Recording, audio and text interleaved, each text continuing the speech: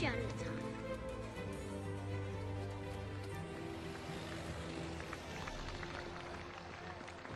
Welcome back to the Enjoy the Walk podcast, ladies and gentlemen. Exciting times here in the atmosphere of golf. We've got professional golf back, Korn Ferry Tour, PGA Tour, all the tours. Just kidding, not all the tours, but we're back, Dante. We played down in Ocean City last week. I want to talk about that this week too.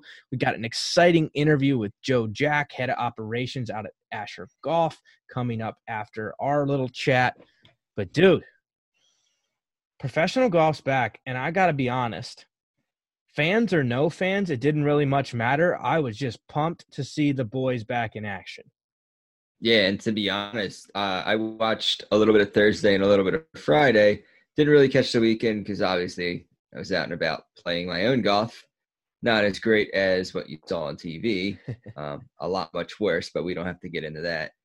But yeah, I mean, it was cool to watch. And honestly, as a golf fan, golf fanatic, you kind of didn't even really realize that if fans were even there or not. I mean, granted, it was a little bit quieter, but I think broadcasting kind of filled in those gaps as per se, like as if you would hear fans.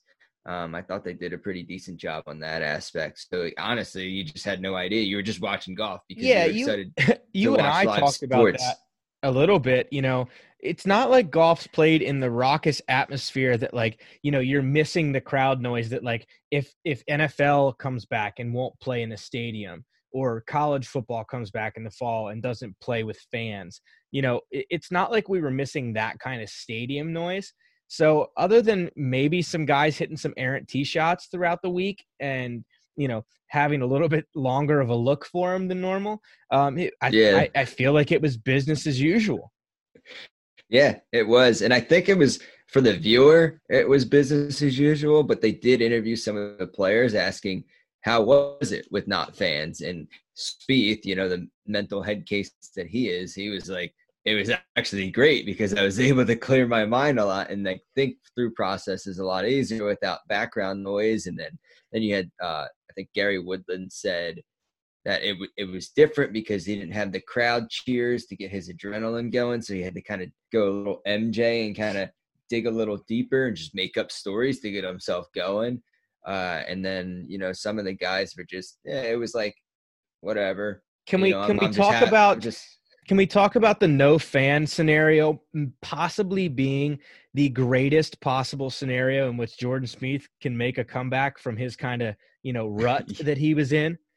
Yeah, I think so because, you know, I mean, seems like he's a serious head case. And especially he was struggling too last season. So in order for him to kind of get his confidence back and get to that playing ability that everyone knows when Jordan Spieth came onto the scene, I think being able to play with no fans and having more of a clearer mind can help him get to that. I think there was a lot of things going on swing work with him that he even talked about, like, you know, he kept using the phrase, I wasn't ready to debut it. I wasn't ready to show it to people. Like, I feel like he had in his mind, like, if he made the swing changes, people were going to talk about it and overanalyze it, which then in turn would have made him overanalyze it because he's already over analytical. So I feel like with no fans out there, he's probably more comfortable to make these swing changes, or at least like debut a new swing. It doesn't look that much different if he's made any swing changes. I tell you what has turned back on for him is the putter. His putting was absurdly good again this week, which is how he makes a living. When Jordan Spieth plays well, it's because he putts well. Yep. Couldn't agree more. So yeah, that kind of makes sense too, because on the fan aspect, whether you know how to ignore them or whether they can get to you. I mean, granted, I honestly think, you know, that one person will say something and then that'll kind of stick into your head.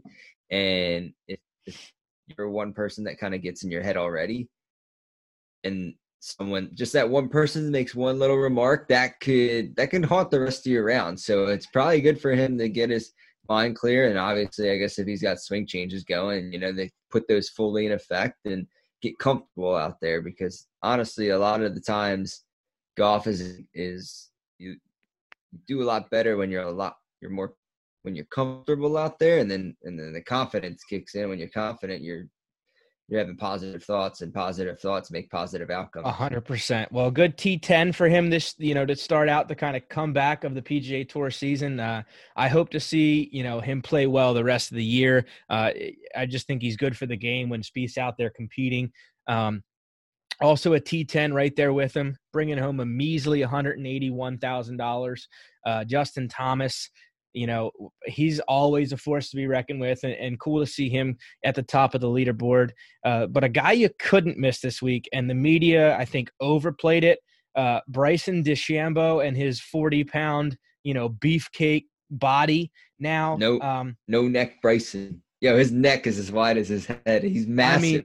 I mean, let me just tell you, when Bryson was joking around, I don't think, and everyone thought he was joking around when he said he was going to put on some weight over the winter.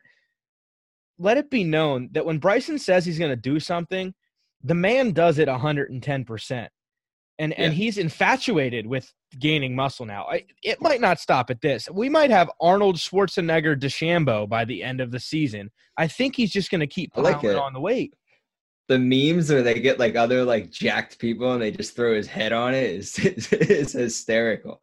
But my favorite meme from everything was if anybody watches SpongeBob and Muscle Beach, he gets all the big lobster that's all jacked from SpongeBob with Bryson DeChambeau's head. That's a pretty accurate representation of the guy hitting bombs down the fairway.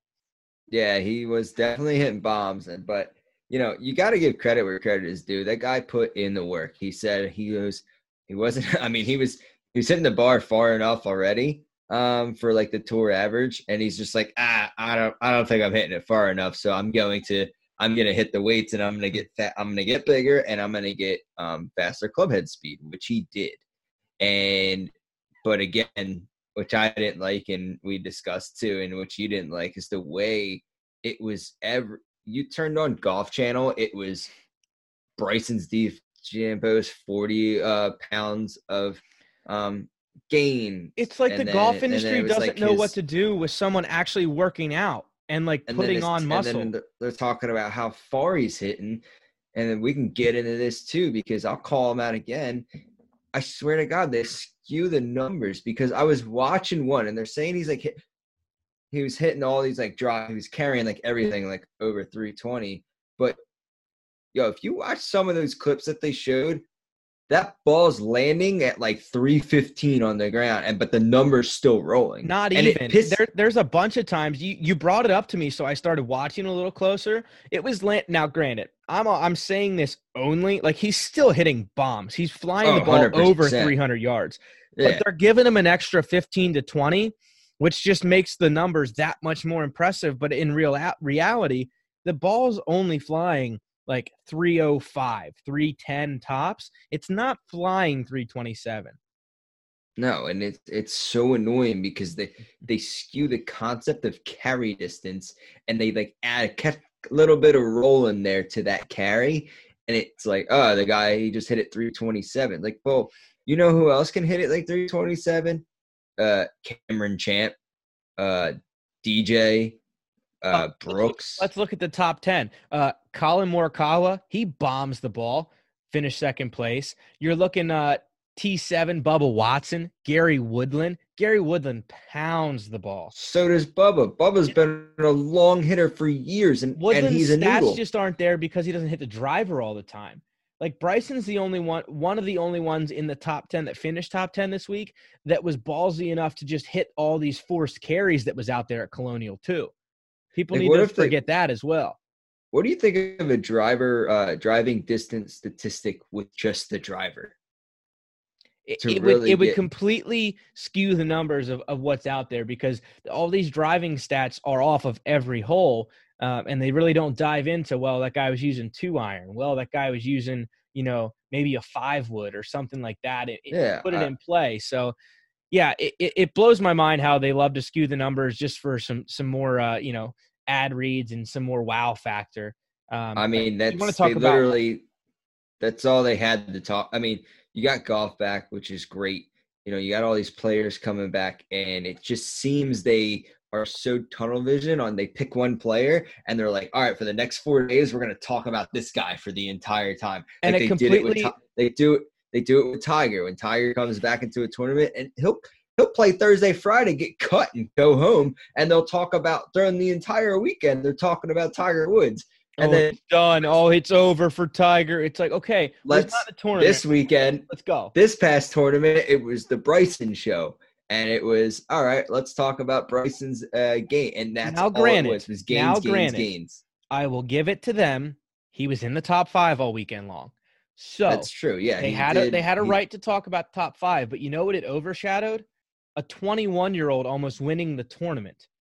Colin Morikawa almost won the damn thing. And it lost in a playoff to Daniel Berger. Berger hasn't won in over 2 years. And let's talk about Berger. Literally just got his tour card last year. Yeah. He got cut. I mean, you want to talk about 2 phenomenal stories that finished 1-2? No, we're going to talk about the protein bars Bryson DeChambeau was probably snacking on coming down the stretch Sunday. Like, time and time again, we miss the freaking picture of the greater stories in golf for headline grabs. And it's classic media BS. But I'm over it. Whatever. On to the Korn Ferry Tour. How many PB&Js do you think he has to eat now? I don't want to talk about it. A lot of PB&Js. Bryson, if you're listening, how many PB&Js you snacking on? That's what I want to know. But anyway, Korn Ferry Tour. We saw a really, really, really familiar name win on the Korn Ferry Tour this week. Like we said, when we had Mickey on the show, we talked about him kind of being in his backyard out at TPC Sawgrass, the Valley course out at TPC Sawgrass, not the stadium course where they have the players, but a familiar name for anyone who really follows the tour, Luke List. He's actually a previous tour winner, I believe 2 or 3 years ago. But, you know, it was really cool to see a previous tour winner kind of come out of the woodworks. You know, we said somebody was going to win that we recognized, or completely a no-name. And it ended up being somebody we recognized that won out in the Korn Ferry Tour the first week back. But Mickey rocking in a solid top 40, making the cut, making a steady go of it for the first week back. So he's playing great golf.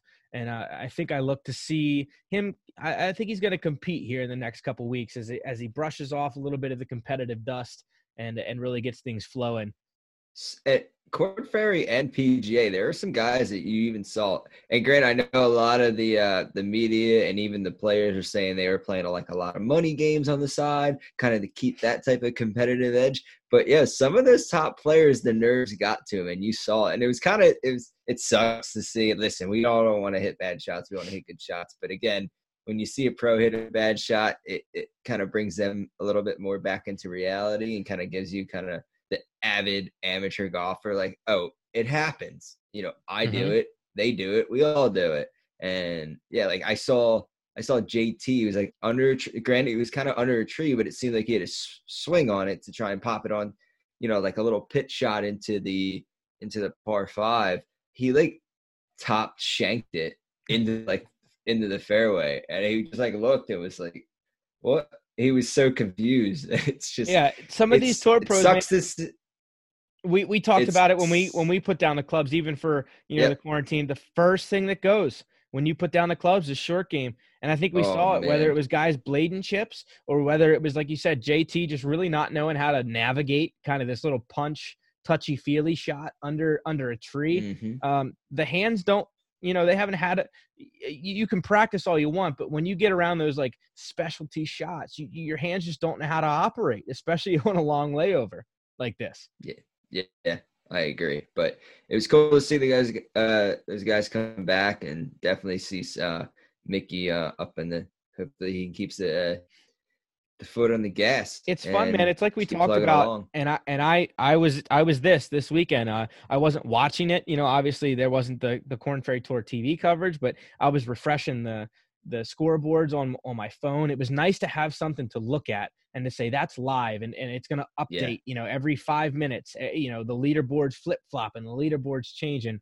And obviously with Mickey being in the mix, it's fun to have somebody to look for and to say, that's our guy, that's who we're pulling for. And you want to see them move up the leaderboard when that leaderboard starts to, move around come Sunday afternoon. So it was so much fun to have live sports back, especially being golf fans.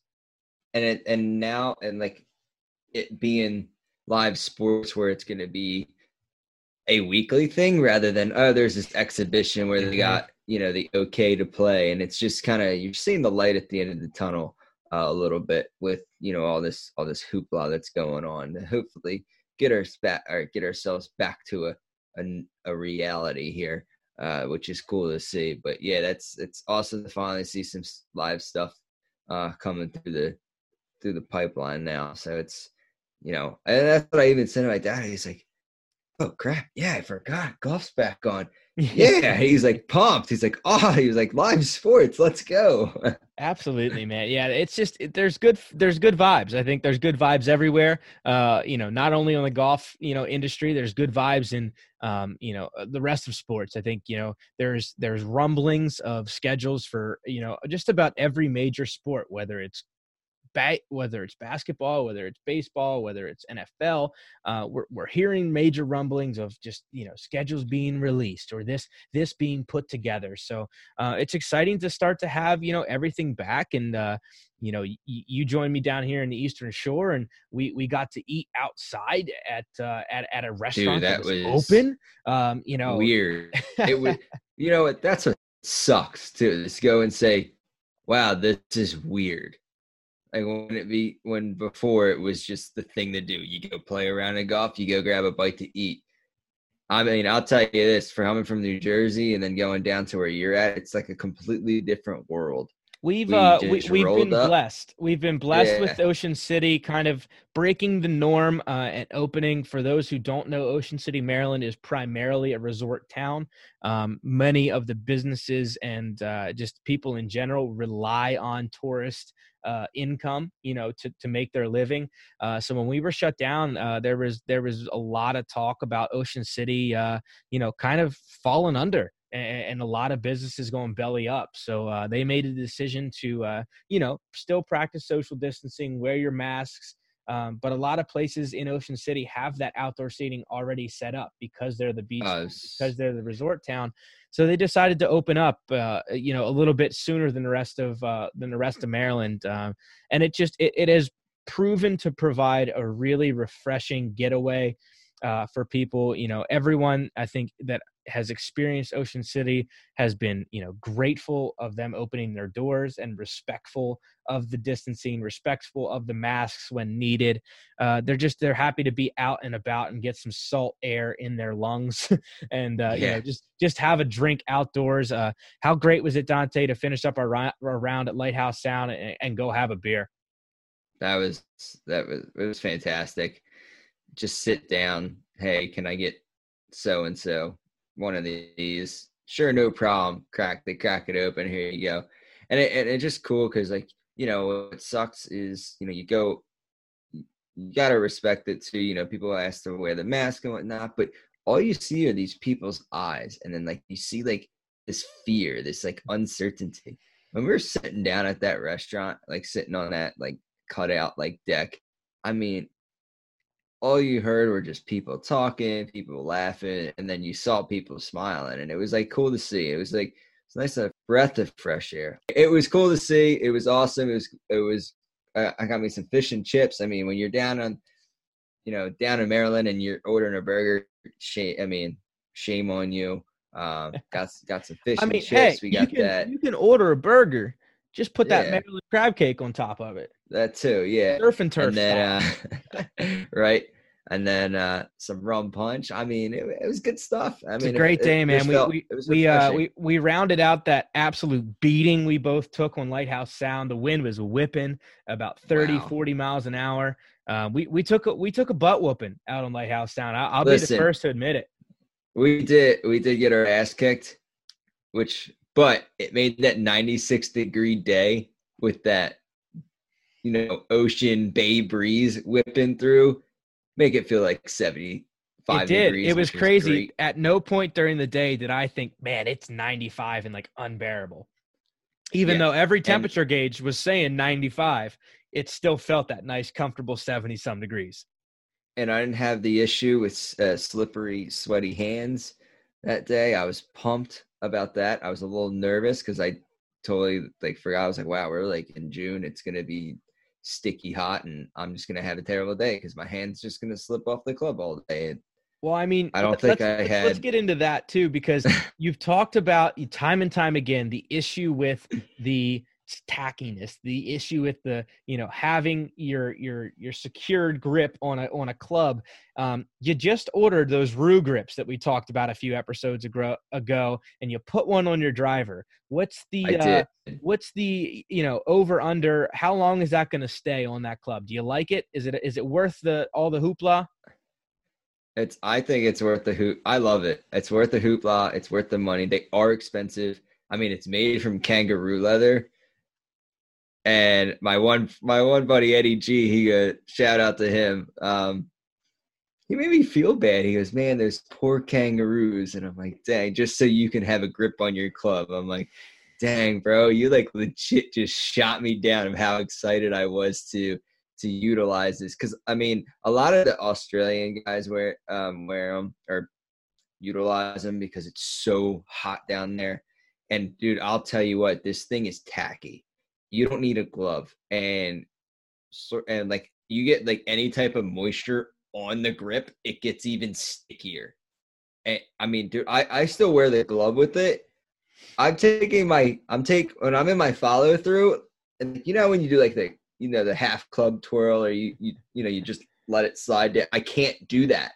I have to take my top hand, right? I take my top hand off the glove, and I have to pry off the borderline too club. tacky. Borderline too tacky. With the glove, it's too tacky. But for me, I'm like, this is great because I know down the road, if I'm playing on a 95-degree day and it's 100% humidity, I'm gonna need that. So I'm really happy for you because it seems like this might be the end in sight of your tackiness issues. Now, Maybe so. It might take you a full season to afford a full set of clubs with these on them, but I'm happy for you seeing the end in sight. The test though is okay. So grip came in, check. Install, accessibility, check. Now it is a leather grip, so it's got the crossing where they stitch it together because It's got that stitch. So you got to make sure installing it, you got to make sure you flip it around and make sure that ridge is straight, because then you don't want that all crooked, and you can feel it in the fingertips of your hand. It's almost kind of like an align tool, like the Golf Pride ones where they have that aligned ridge in it. Absolutely, so it feels like that. So that's the one kind of gripe I have about it. But I mean, it's very, just make sure you align it up when you're installing the grip. But now so everything checks off. I like the tackiness and this and that, and the durability. Durability is the next. I got to make sure to see how long those actually last. So if that grip wears off within seconds or something, I'm not forking up the dough for this grip. I'll go all rosin bag for now on and just have rosin all over my hands and shirt. I don't care, whatever. So whatever you're either going the kill the kangaroo route or the look like a crack addict route. One of the two is going to work for you. Yeah, I'm just a mess, and I'm going to be a mess in the future unless, hey, it's 100% humidity, and I'm just you know what, I'm not playing today. But I mean, if I'm in New Jersey for a while, that's what it's going to be in the summertime. So I got to figure out a way to cope with it. I think the last remedy is to find you a new home base, because a little less humidity, maybe a little more air in the winds can free you of these clammy hands. That, or I'm playing at 6:30 in the morning. We'll figure out something for you. But guys, I'm excited to, bring you the interview we have on deck. Like I said, Joe Jack from Asher Golf, head of operations. He takes us through everything within the company's kind of relaunch here within the last few years, and everything they represent as a brand and things they're going to, dive into in the future. He kind of touches on some of the new releases they're going to have coming, and some of the new releases that they just released this week. So, guys, excited that you can give that a listen. If you like the podcast, please give it a share, whether it's on iTunes or Spotify. And if you like it enough to leave us a review and a rating, please do so on iTunes. That would mean the world to us. Just, trying to share our love for the game, our love for walking the golf course and carrying our clubs one like, one love, one review at a time. So thank you guys for listening. If you want to check out more, go to www.enjoythewalkpod.com. Check out our latest releases, all of our merchandise, golf tees, and everything in between is on there. Hats are still available. We're running out, but we still have hats available. So, guys, if you want to check that out, we have the dad hats, the OG trucker hats, the camo hats as well. So hope you guys can go check that out, support the brand however you may. And up next, Joe Jack from Asher Golf.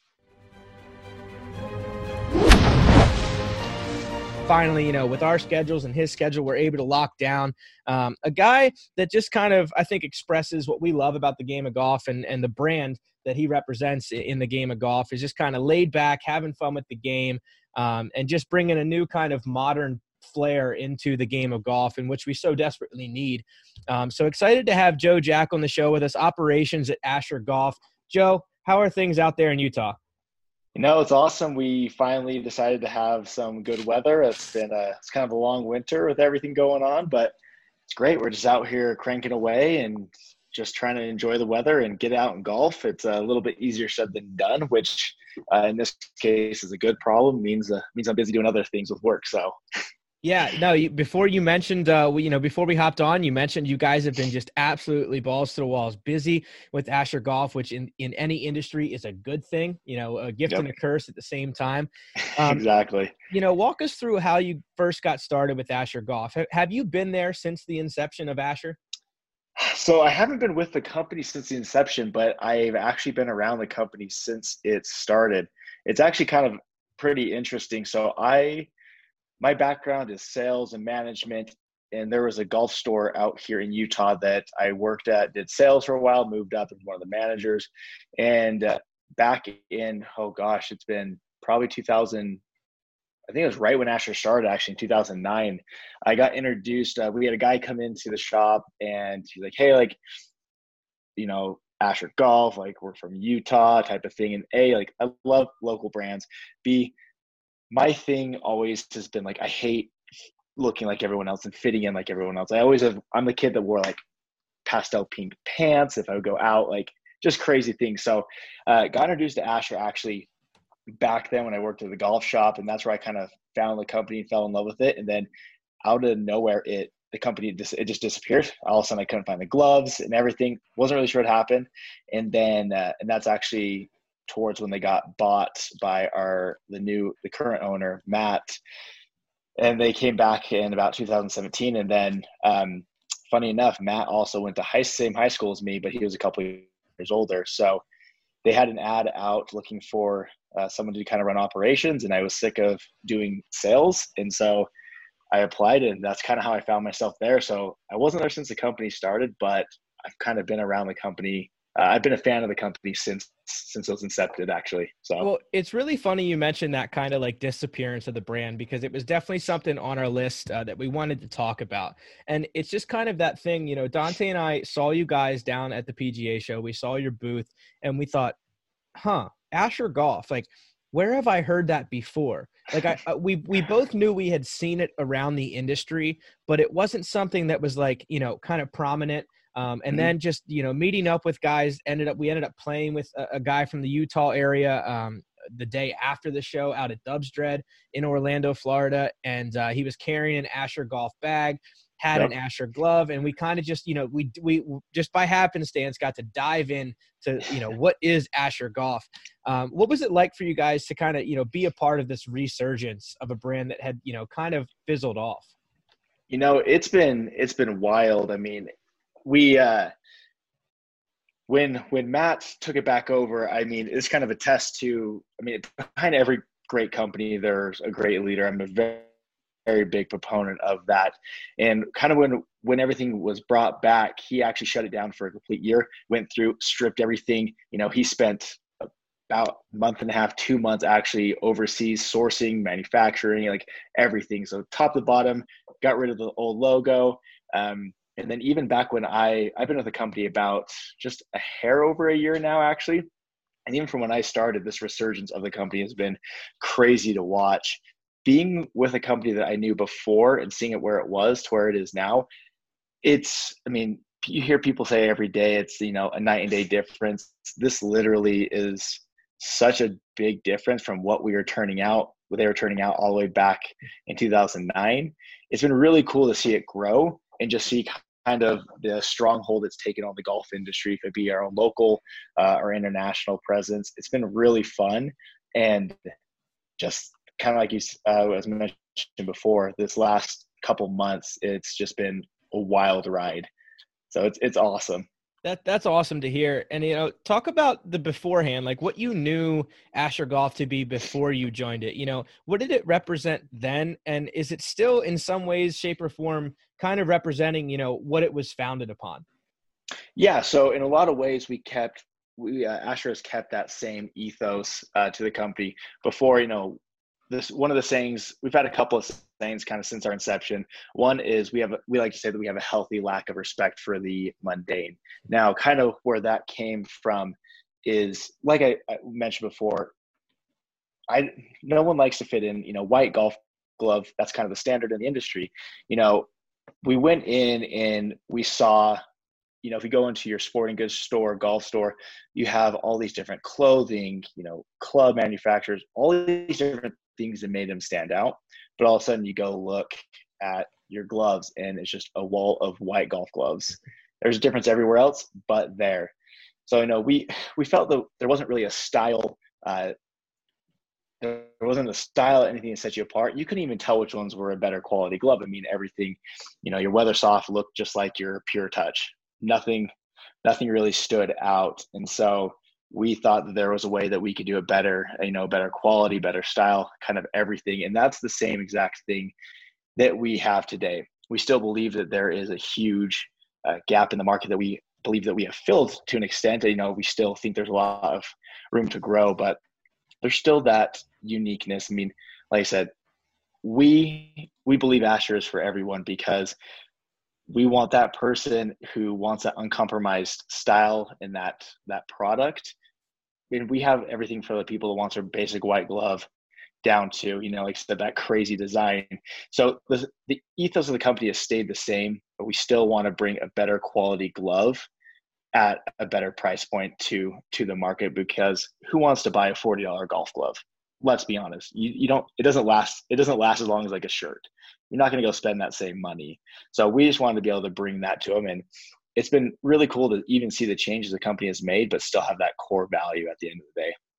And that's really neat because I feel like when a company launches, you know, a decade after, or I should say before, it's kind of rebrand in per se of what you guys took and flipped.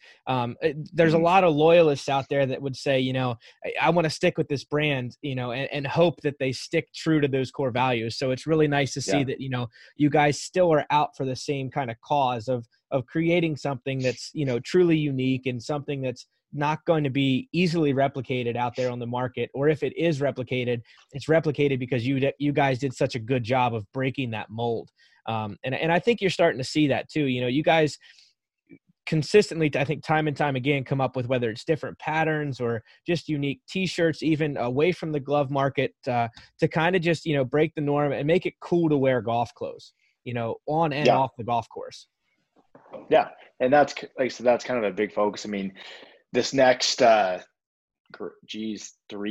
months, there's a lot of really great stuff we have coming out that we really think it's going to shake up the industry and the market in general. So we're super stoked because golf already has a reputation for not being an inclusive sport. We wanted to be able to have that product that is inclusive to everyone. Like I said, if it be from a style standpoint or whatever it may be, we want everyone to feel like there's a place here at Asher. mean, like I said, that's why even though our kind of core was nothing with a white glove, we have that white glove out there for someone with our own take on a white glove that we have.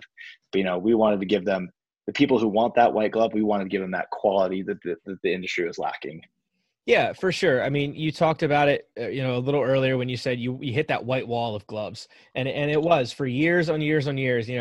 I played, I think, junior golf since, goodness, dating me here, 2002, 2003, and like anytime you would go to, whether it's a pro shop or like a Golf Galaxy or Dick's Sporting Goods, it was just all white, and I think it spoke to how drab the scene of golf was at the time. And we're starting to see people, across the board start, quote unquote, breaking the mold. And I think it's awesome what you guys are doing and not only putting bright colors to gloves, but putting patterns and everything like that. And, I think that's what I want to jump into first, because it's kind of what Dante and I both have our hands on, is not only the uniqueness of the gloves, but still the quality that's maintained. When I first put it on, and I think Dante can speak to this as well, it just felt, and I don't mean this in a bad way, but like thicker than other gloves, but so much more tackier. And Dante, I think you had kind of the same realization when you first put one on when we played together. Oh yeah, so went down, met up with you, and I was like, it was like the day before the gloves came in the mail, and I was like, all right, cool. I like pulled it out of the package, which hats off to you guys in the packaging. It comes in a little Ziploc. So, because I carry a Ziploc bag with multiple gloves, and I've been told, and studies say that the glove lasts longer keeps it fresher rather than just wrapping it to, the back of your handle of your bag and just letting it crinkle and then it dries out and now it's basically lost its touch, and now you need to go buy a new one. So I unpackage it. I'm like, all right, this packaging is pretty sweet. I was like it's easily reusable. I put on the glove and I'm like, whoa, like immediately felt a difference, because I'll tell you what, for the viewers and all that, I probably said this before, I'm 5'6", I'm like 155 pounds. I'm short. I'm a small guy. I have small hands, and finding gloves that fit and that are actually good quality and work and last is so hard to find these days. And I'll even say the top manufacturers, something like the top brands, found new manufacturers, and almost from their previous, from their original model, their new manufacturer, it's cheaper, it's weaker, and it just flat out sucks. And then the glove comes in, and I'm like, whoa, like this glove it feels thicker, it feels tackier, and I have a problem because since I have smaller hands, I need that extra grip, because once my hands start slipping, it's like game over, and then I'm just like I'm out, I'm done for the day. I'll hats off to you guys. I mean, like the glove came in, it was super tacky. I mean, like I put the glove on and it was like sticking to my grip, and I was like, this is perfect. There was legitimately an audible like tack to it when I heard him grip the club, because I was hitting balls right next to him on the range. I was like, oh boy, I think we're in for a good round if that holds itself. And through like 14 or 15 holes, he's like, dude, this thing's as tacky as when I broke it out of the bag. It was really awesome to see, because there's so many gloves that, they have that initial tack, and then 4 or 5 holes in, it loses it too. So talk to us a little bit, what kind of leather are you guys using, and what maybe sets it apart from the competition? Yeah. So, I mean, plain and simple is we use the highest grade leather out there. Other people, they just don't use it. We use the AAA Coretta leather. So all of our premium gloves are going to be the same thickness. And it's interesting you said it feels a little thicker. So it's one of those that's almost kind of like a ghost feeling. So it's actually mainly because depending on the dye you use, it'll actually make it feel thicker, things like that. But most other manufacturers don't use the same grade. And because obviously a lot of reasons, it's more expensive. It's sometimes doesn't hold up as long. And that's kind of the interesting, because anytime you're working with a natural animal product, there's always things you could run into. So that's kind of the first thing that really sets us apart, is it's just the highest quality leather out there. A lot of people, say they have a higher quality, but it's like going to be your AA, single A, things like that. And that generally is what gets into your kind of your lower price point gloves, if it is a leather, it's generally one of those thicker that tends to have more hiccups in the leather in general. So there's that. And then kind of what you touched on, the sizing. So it's actually really interesting. We spent a lot of time researching sizing because you have everyone who says they're cadet, and there are cadets out there, cadet sizes. I will not say that as a lie, but we actually found out that most people who think they're a cadet aren't. It's kind of a misconception. So there are people that are that true cadet, but we have a true to size fit. So a lot of people, like you were mentioning, kind of in your same boat, big, hey, like I'm a cadet medium large. What do you recommend? They try on a medium large, and 9 out of 10 times they're like, holy crap, like that's the first glove that's fit me. So we spent a lot of time in that. That's, I think it's the attention to detail which really sets us apart. Besides the material, is you don't have people who are putting that much time into thinking about it, even down to the packaging. Like you said, that's why we did a Ziploc bag, is for you can keep your glove, it will last longer. And we didn't want to just have some boring package. We wanted to make sure it's something you're actually proud of to keep. I mean, I have almost every one of our packages we've had, and eventually I'm going to make almost like a collage out of them, just because they are, I get them in and I'm like, these are just sick. Like, I don't want to get rid of this packaging. I mean, I'll be 100% honest. When I first saw it, like for the people who are maybe listening on our podcast, check out our YouTube page, Enjoy the Walk podcast on there as well. You can see the packaging I'm holding up here. It's their premium collection Making Waves glove.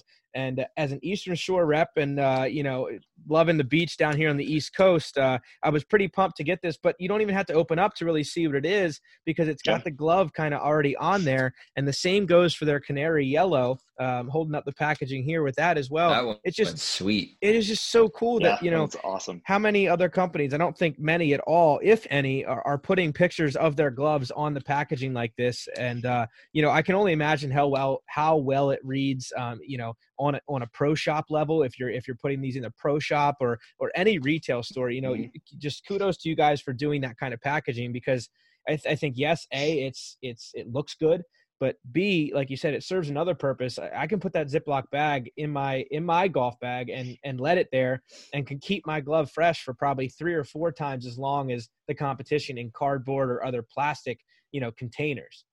Exactly. And going to the sizing aspect, and I'll be honest here, I was like reading the messaging back and forth, and little hesitant.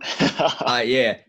I was like, who is this guy to tell me I'm not a cadet small? He's probably small of fit. I'm like, this guy doesn't know my hands. Dude, I have like short, stubby fingers, and every glove that I purchase, I'm getting cadet small.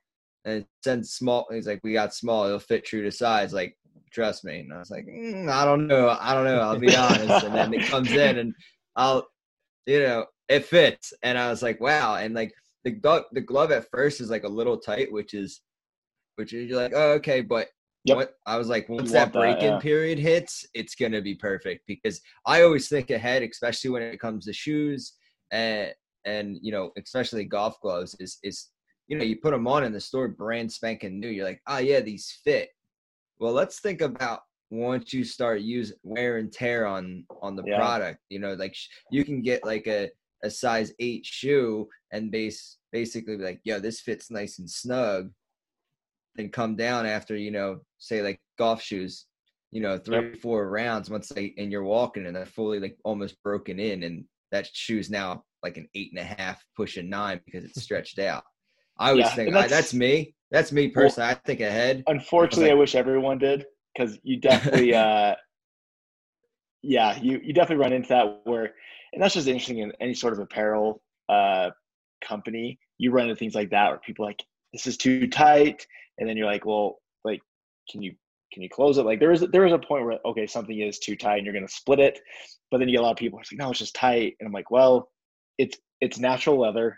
It's going to stretch. Like, wear it a couple of rounds, it's going to fit perfect. Like, don't freak out and be like, I need to exchange for a bigger size. Because then when they exchange, the biggest thing with gloves too, and like why we spent so much time on fit, is you will actually wear out a glove quicker if it's not the right size. If it's too big of a glove and you have extra fabric, it's going to create more friction. You can rip it a lot easier. So size is definitely a huge thing for us, and that's why we spend all that time, but I'm glad it worked out because, like I said, there are people who are that real cadet, but you just hope that it's not that one time that you're like, hey, like you're gonna be fine, don't worry about it.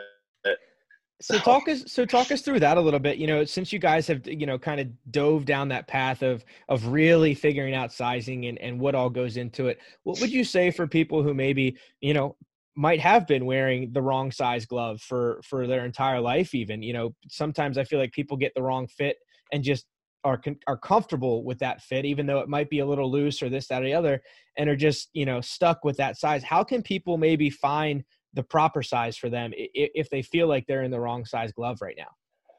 You know, the biggest thing is obviously, especially if you are bringing in other manufacturers into that, everyone's are a lot of the same, but all are a little bit different. I mean, from the stats from the research that I did by myself, kind of separate when I was doing some other things for our gloves, is 50% of golfers will wear the wrong size glove. Most times it is them wearing a glove that's too big, kind of like we talked about, because of the stretch. And I mean, the glove is the closest thing that comes into contact with your club.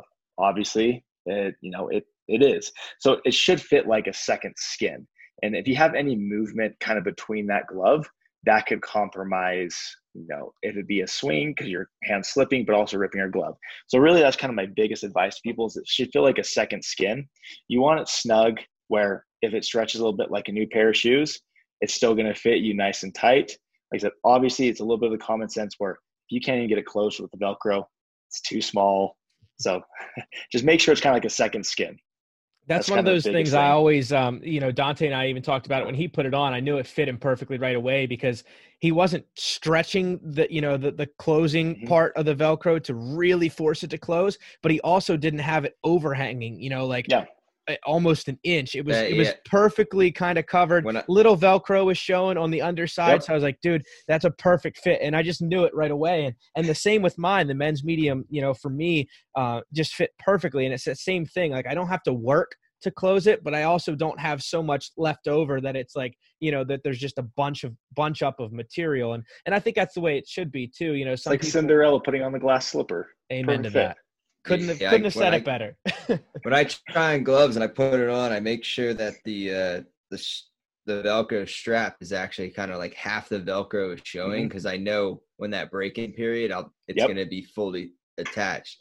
Oh, I've seen guys walk out of pro shops and they grab a glove and they like it's already all the way to the max tight. They got the entire half, like 3/4 of the flap overlapping. I was like, yeah, that's going to be a problem. Yep. We've all been there. We've all done it in the past. I mean, we're all guilty of it. So no, it's that's the biggest thing. Like I said, that will be the quickest thing that leads to excess wear and tear or premature wear and tear actually. So for sure. Yeah. And it's definitely obvious. I think, you know, to at least, I think Dante and myself and anyone who really plays a ton of golf is like you said too, each manufacturer fits a little differently and you kind of just got to feel it out. You know, if you're a medium in one manufacturer, you might not be, you know, a medium in another manufacturer, and you kind of just got to go usually to find it and try it on at least once before you make a purchase. But let's talk a little bit, you know, other than golf clubs. You guys also kind of dove into, you know, the golf bag side of things, and you know, guys had some pretty cool t-shirts and long sleeve tees that, you know, chasing birdies and stuff like that was pretty trendy here. You know, what influences your guys's, you know, choices or kind of design aside from the golf clubs? How do you guys, you know, choose or pick and choose what you guys want to go into beside golf gloves? You know, it's interesting because really kind of one of the questions we ask ourselves is like, what do we want to wear on off the course? That's kind of a big thing for us is we believe that we speak for kind of, you know, the market that we're going for. So we're like, what do we want to wear? You know, we talk with our friends, things like that. I kind of get some different ideas, and it still comes back to our central theme. We want to make it better. We want to kind of take something that may have been okay and make it great. I mean, especially like with our t-shirts, I think, without trying to give too much of it away, the stuff that we have coming out in probably a month or so, you know, COVID kind of did a number on those dates. But if you like the shirts before, you're going to the ones we have coming are going to blow your mind. but it's just kind of like, how can we do different cool things? That's kind of where our ideas come from. We get a lot of inspiration just from other brands, other people that we're friends with, just things like that. Just always having to ask yourself, like, what do I want to wear? And that's kind of proven to be our best element when it comes to design, just by asking us and asking, the other guys we're out on the course with. And we just, I know sometimes it's a little of lightning in a bottle too, but it's never changing process. So that's kind of where our designs come from. But yeah, it's like I said, I just can't wait for the stuff coming out to show you guys. We're definitely excited to see it. I know I see you wearing a Link Soul sweatshirt there as well. And you guys kind of remind me of that, just in the way you guys approach the game, in just a laid back atmosphere. And I mean that in all, love, because I love Link Soul. I love everything they do. John Ashworth out there just kind of, I think, embodies on the West Coast what Dante and I love about the game on the East Coast. And it's just, those guys love the walk. They love the heritage of the game. They love the reason we all play. And I think you guys have been diving down that path too. I think with just the kind of the things you produce and it's quality over quantity with you guys. And, it's all about enjoying the game and loving the game for what it is. And I think, the more and more you guys produce things, the more you just see every time you release, you can tell it's with care and it's with a lot of attention to detail. So just kudos to you guys that, you guys are getting back in the game like that in the way you guys are. I think the approach is just really commendable. Yeah. And we really appreciate that, because that is kind of our whole focus. It's some days, I think we have kind of that Link Soul vibe, like you said, but we have a little bit of an edge added to that. Like I said, our whole motto, healthy lack of respect for the mundane. We believe if you look good, you feel good, you play better. That's kind of another one that we've had since inception, 2009. But essentially, it kind of reflects with who we're friends. We're friends with all the guys out of Link Soul. We believe that golf has gotten to a point, that everyone is just trying to, kind of a dog-eat-dog world, where we think that this, it's a game of unity. That's why, like, a lot of people, we do a lot of collabs with other people. We released a women's collab with Foray Golf last year. We did a Dormy workshop glove this year. Link Soul True. We try to kind of have kind of that collective of friends who are like-minded to kind of help move this game forward. Because if you go about this game by yourself, it's a short road in the industry. We agree, and we talk about that all the time, on and off air. I think the way we grow the game and the way we've experienced the game too is the way golf is truly, I think, experienced with overall joy is you go to the course, and whether you're playing by yourself or with a bunch of buddies or even strangers, you guys end up being one full collective by the end of the day, all striving for one goal, and that's to get this little white ball into this little cup that no one can seem to perfect. And it's that kind of unity that we all gather around and say, you know what, if you're willing to come out here and struggle with me or alongside me in this endeavor, then you know what, I have a lot of respect for you. So I think it's that kind of unity with the brands like you just mentioned, Link Soul, True Links, Asher Golf, all you guys. I think there's just a common goal for the better of the golf industry right now, and it's a really cool trend to see. Well, thank you. Really, like I said, I really appreciate it. Just golf's a game that can be loved by everyone, so why try to not make it as inclusive as you can? 100%. Now I got to ask, you guys are out in Utah. What do you guys see within kind of the, the local Utah golf industry there? Is there almost a brand pride to Asher, an attachment to Asher, and from Utah, where do you guys really see your brand growing and trending here lately? It's interesting. The Utah market is good for us, but honestly, kind of starting off, we almost have better traction outside of Utah, just because Utah is an amazing golf culture. But for whatever reason, it took a little bit longer to kind of get everything fully rolling in Utah. I think sometimes people think of Utah and they think of, there's all sorts of assumptions that come out of Utah. So sometimes it's hard to kind of get over those. But as far as kind of where the brand's going, we actually have a great international presence. We are all over the world. We can truly say that we are an international company.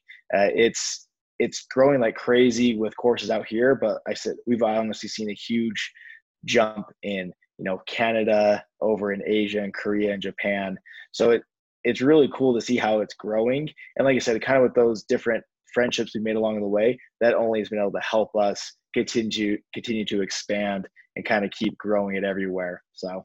For sure. Yeah. I mean, that's really neat too. And a side of things, I especially us, I don't think we knew, even seeing your stand down there at the golf show this year, how international you guys were and what those other international markets looked like. What does some of those markets look like golf wise that maybe a lot of people here in the States maybe just don't know or don't understand about, whether it's the Japanese market or the Chinese golf market? Is it alive and well as it seems to be kind of budding and, really, really flourishing right now in the United States? Yeah, I mean, especially over in Asia, it is one of those things that I think has always is really flourished, even going through everything. It's almost like it's kind of underground flourishing, because over here in the States, we don't really see how much it's flourishing over there. But having said, like I said, working for a golf retail store before, we still got a lot of international customers. It truly is really just booming out there. I mean, over in Japan and Asia, just everywhere, it's crazy. They love their colors, which plays kind of well into us. But it's everywhere is alive and booming. It's been interesting. I think everything that's gone on from COVID side is actually really helped golf, where like the trend that we've seen, at least out here in like Utah and some of the other states, is courses have been packed and they've been having more rounds than they had the year before. I mean, the only downside from a wholesale standpoint was pro shops were closed. Mm-hmm. So we couldn't really sell anything to them, but golf is flourishing. And over there, I think there's a lot to be learned from over in Asia when it comes to the golf side of markets and things like that. It's a really cool culture around golf. I want to get over there and kind of go just dive into it, because I think there's a lot to learn actually. Speak a little more on that, because I've heard this kind of, I guess now it's starting to become this kind of collective answer of, we have a lot to learn from that market. What do you mean by that, as far as, what do you think maybe a thing or two that the United States golf market, or just the golf industry in general, can kind of take from, the Asian countries and bring back and start, meshing in with our culture over here? Yeah, I mean, I think a big thing over there is kind of the design aspect, and that they have a lot more emphasis on, if it'd be like their gloves, some of those other pieces that they're adding to it, where over in the States, sometimes I think you see it on the course, how people are dressing, things like that. Over there, like, it's almost more important, like how you're dressing and what you're accessorizing and how you look is more, and, even down to their clubs. I mean, as you guys know, Japanese model clubs are nuts sometimes, like they are crazy, but that's something that I really think that we could learn a thing or two from here. I mean, I think sometimes us over in the States aren't the best dressed, and I think that's something we could really take. That's the thing I love from the design aspect, just the things they love. I mean, they love their custom. I mean, we did a custom glove for Beams Golf, which is all huge over there, and that's a side that our US side is starting to slowly tap into all of our custom stuff we do. But I just love the design and like the attention to that detail. I had one customer I was emailing back and forth, and he had bought in 8 different gloves, because he's like, oh no, like I'm going to literally use these all within like the next like 8 rounds. It just depends on my outfit. And I'm like, that's awesome. That is fantastic. And, just kind of shouting out the selection you guys have.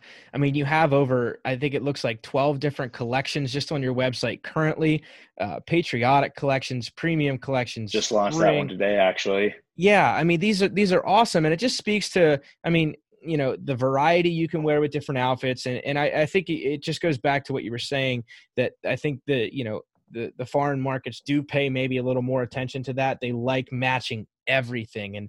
And I'd love to see that flow back into our side of things, just not only in the golf gloves, but I think you're going to start seeing more custom availability on shoes. You're going to start seeing more custom availability on belts. We talked to Next Belt a few weeks ago, and they were talking about the lines they were bringing, kind of inspired from the Japanese Asian market, and how they were so excited, post this kind of COVID launch messing up their schedules as well. excited to launch some really cool, bright, fun looking things, but still having that high attention to detail. So I'm really excited to see what you guys have coming down the pipeline, because it's already, really impressive. And the line you guys just dropped today, there's so much detail in it. And it's really astounding how much detail you guys drop in a single glove. So, where can people find you other than maybe pro shops and things like that to get a hold of you? Is it just AsherGolf.com, or, what's the best way to hold some product? So AsherGolf.com is the best and easiest way. That's where you can kind of get everything that we offer. We ship internationally, and as well, like I said, we're slowly starting to pop up in other places. Up in Canada, Golf Town, which is kind of their giant golf retailer, is going to be carrying us in the next we're just kind of getting some of the last pieces together. So a lot of golf shops are slowly starting to get us. But if you want the full collection, everything that we offer, and also with everything we do a lot of limited releases. So AsherGolf.com is by far the best place to get that, and to make sure you can get some of those collections that you see on Instagram, and want to make sure it's not gone. Yeah, I'm sure, especially these special releases here, they go quick. So definitely check that out, guys. Like he said, AsherGolf.com. Also give them a follow at Asher Golf on Instagram. They keep a pretty lively Instagram feed there as well. So always fun to watch, like you said, your latest releases, and kind of just seeing, kids and families just all enjoying your product. So Joe, really appreciate the time tonight, man. And, excited to see, hopefully, the launches coming down the line here over the summer, and, pending whatever the climate looks like next spring, maybe we'll see you down at next year's PGA show. Oh, you'll see us. Don't worry. Awesome, man. Well, thanks for the time, guys. That's Joe Jack from Asher Golf. Go follow them. Go give them a look. I guarantee you, Dante and I can both kind of approve for you. You will not be disappointed in the quality of their products. Awesome. Thanks, guys. Thanks for having me.